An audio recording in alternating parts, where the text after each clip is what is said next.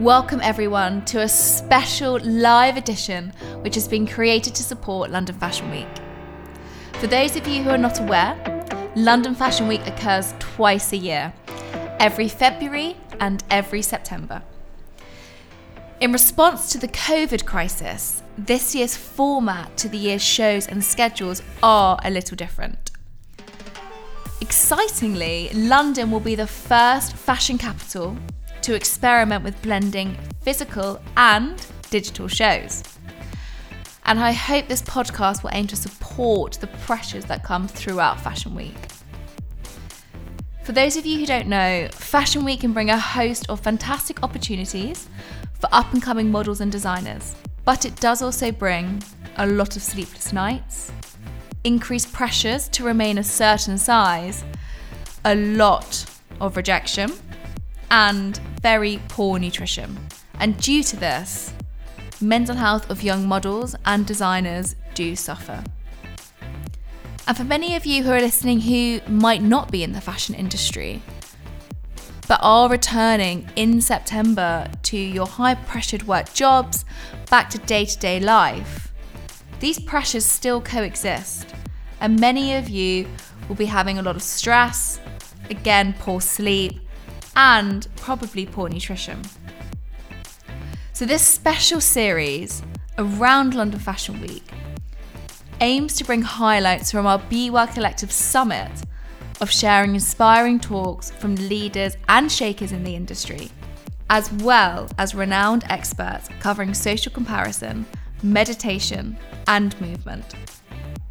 Live Well, Be Well opens up its resources to everybody, whether you're in the fashion industry or not, in the aim to help support your physical and mental well-being.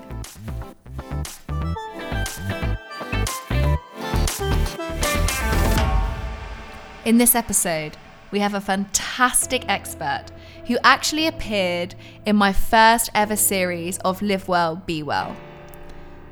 Some of you might know who I'm about to introduce, but I was absolutely thrilled to welcome her on stage at the Live Wellbeing Summit of the Be Well Collective. Kimberly Wilson is a psychologist, and she talks here all about social comparison and how we can manage our emotions and how we can have control over these situations. I was absolutely thrilled to introduce Kimberly on stage, and I hope you find this episode as powerful as I did.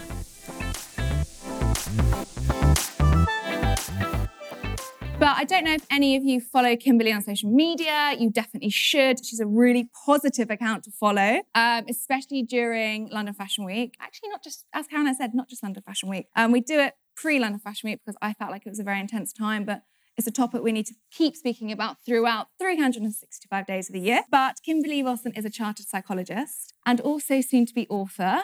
If only your book was out a few weeks earlier, you'd have been able to pick it up here today. You have a podcast called Stronger Minds, which I'd also all recommend you to listen to. And I quickly, after listening to that, it's really how I came across you, realised that you had this whole body approach with nutrition and mental health, and it's not just segregated. It all comes together, which is the approach that I take in nutrition as well. And I called Kimberly up and told her about the Be Well Collective and feel like I've known Kimberly for about 3 years. It was a 20-minute conversation on the phone that turned into 2.5 hours on a Friday morning. And I missed 2 meetings, but I couldn't get off the phone to you, so I didn't stop. But I kind of exposed how the fashion industry is run. Not exposed, that's the wrong word, actually, just explained really, because I don't think people realise that it isn't just a glamorous lifestyle, that it is really hard work. And it is a lot of schedules, a lot of travelling, and a lot of time on your own. And maybe that's not just modelling, that's also journalists, press, everyone within the industry. So you are going to talk about the social comparisons. And I mean, I'm just going to let you speak actually, because I'll probably do less justice. So without further ado, I will hand you over to Kimberly, who's going to address all issues of mental health for you guys. So I can't do all of mental health in 20 minutes. But what I thought I would do is that in my discussion with Sarah Ann, I thought what I could do is offer you kind of the best bang for your buck in terms of understanding some of the issues that I think you might be most confronted with in the fashion industry. And so I thought I would hit on two main theories that I think are really important, and then a little bit of a solution towards the end that you might be able to use. Because I think sometimes if you can't fix something, just understanding what the problem is can help you feel as if you've got a little bit more control over it. And if you feel like you've got more control over something, it's just less stressful. It's really about helping you to manage stress. And so the first thing I want to talk to you about is social comparison theory. Anybody familiar? Okay. So social comparison theory is, I think, very helpful in contextualizing why we sometimes get into a bit of a loop in comparing ourselves to each other and trying to gauge where we are against other people. So in one sense, it's a very, very natural human function and capacity. We like to know where we are in the social hierarchy. We like to know, am I smarter than this person? Am I taller than that person? So we like to know where we fit, what our relative to the other person, strengths and weaknesses are. And that's fine in our evolutionary history when we basically lived in quite small tribes of people who were very similar to us, right? So you'd be comparing yourself to someone you might be related with or who was part of a very similar group to you. And so the differentials were quite small. Alas, that is not the environment that we live in now, and particularly in social media. And of course, a lot of you, and not just the models, because I think if you're in the fashion industry and it's an industry in which you are objectively judged, then that's the kind of environment, it kind of seeps out, it becomes the almost atmosphere that for everyone, whether it's the models or the photographers or the makeup artists, the designers. So with the advent of social media, with the environment as it is, actually what you have is an astonishingly high rate or high opportunity to compare yourself on a level that psychologically we're not used to and actually not prepared for. So you're going to have this kind of ratcheting up effect of this otherwise normal, natural experience. It's kind of, you've dialed it up to 11.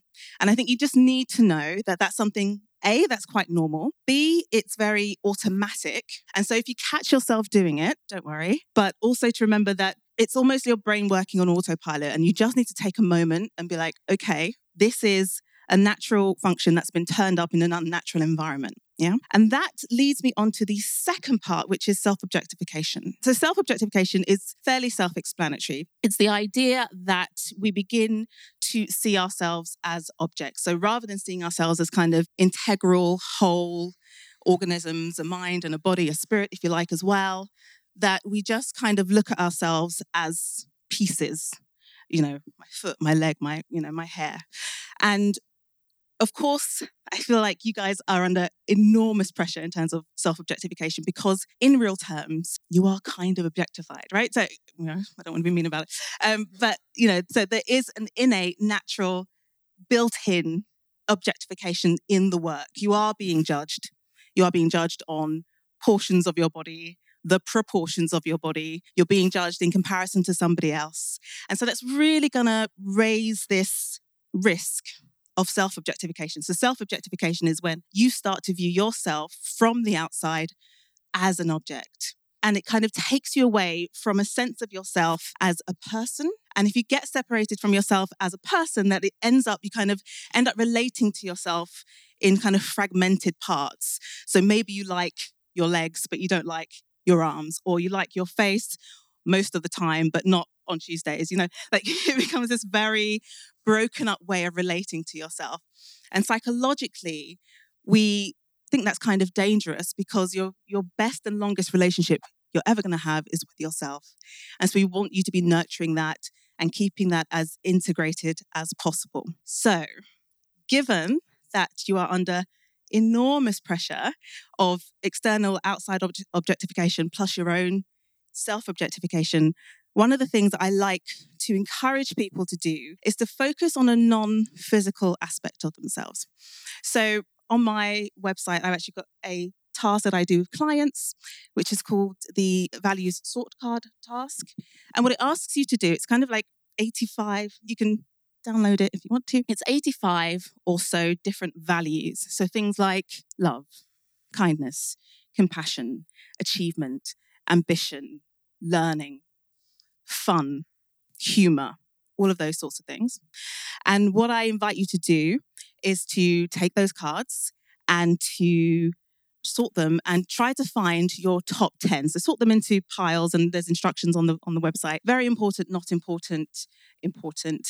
So you put them into columns, you decide which values are most important to you, and then you find your top 10. And that's really hard. People hate me when I do this because we all like to think that we have values. If I asked anybody here, you'd be like, yeah, I've got values. Yeah, I've got values. But no one actually sits down to stop and think about exactly what they are, what they mean, and how you actually live them in your life day to day. So it's a very good exercise for just getting clear on who you are internally, what your values are, and how you live them. And the final part of that is that I will sit with a client, for example, and say, all right, so you've said that humor is very important to you. It's a core value. It's how you describe yourself. How is that expressed in your daily life? Where do we see it? And if we don't see it, how can we turn that up? How can we get more humor into your daily life? How can we help you to live that value much more? And what that does is to shift the focus away from body, from physicality, from externals, from validation to internal satisfaction, self-growth, self-actualization, and to help you to focus on living a life that's driven by core values and that feels meaningful for you. So those are the main things. Okay, then I can have an opportunity to quickly talk to you about food, because the other part of my work sits at the overlap between food and psychology. So I work a lot with an area called nutritional psychiatry, which is the impact of food and nutrients on the brain, but also with relationships with food. So disordered eating, unusual relationships with food, so people who perhaps steal food, hoard food, kind of the more unusual kind of relationships with food. And I'm sure you've been speaking to you about food lots and lots and lots. And I guess I just want to kind of highlight the idea that food is emotional. You know, that food, we all have innately, internally, psychologically, an emotional relationship with food,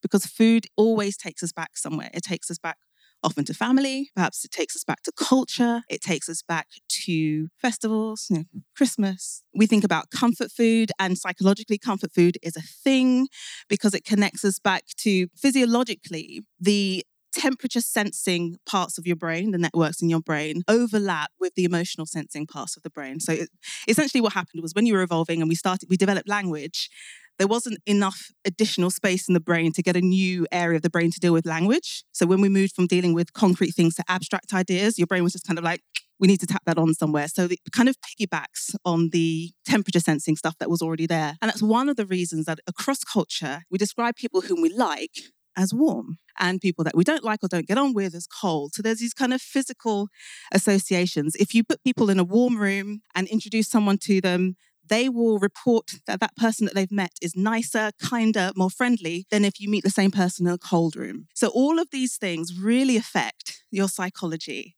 And food is one of those. It's one of the reasons that comfort foods tend to be hot, right? It's one of the reasons people have like custard and jacket potatoes, macaroni cheese. It's these kind of warm, soft foods that kind of switch on these sensing areas of the brain. It's the reason no one ever has like a comfort salad, right? It doesn't happen.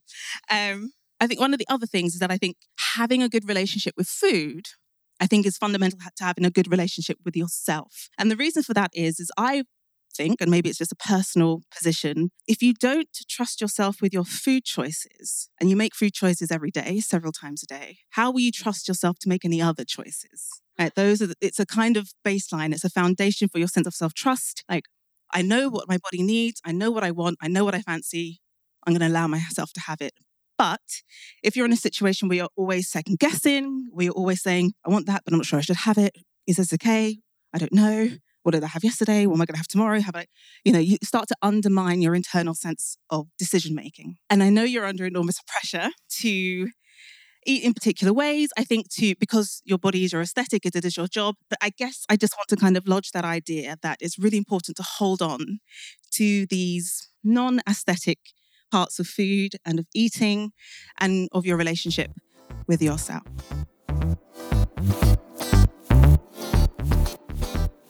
The biggest thank you to Kimberly for sharing her expertise and knowledge, as well as tools to help us all guide and navigate our way through stressful situations and emotions. If you enjoyed this week's episode, please do subscribe to the podcast, share with friends, and if you can, please do leave a 5-star rating. It will help more than you ever believe. It helps our podcast grow within the charts and for more people to recognise the Live Well, Be Well podcast. And if you haven't yet, please do download the Great British Veg Out. It's packed full of free recipes, shopping lists and tips on how to reduce food waste. And it is free for the rest of September. So please head to my website, sarahannmacklin.com, for more information and to download the free book. And until next week, I hope you all live well and be well.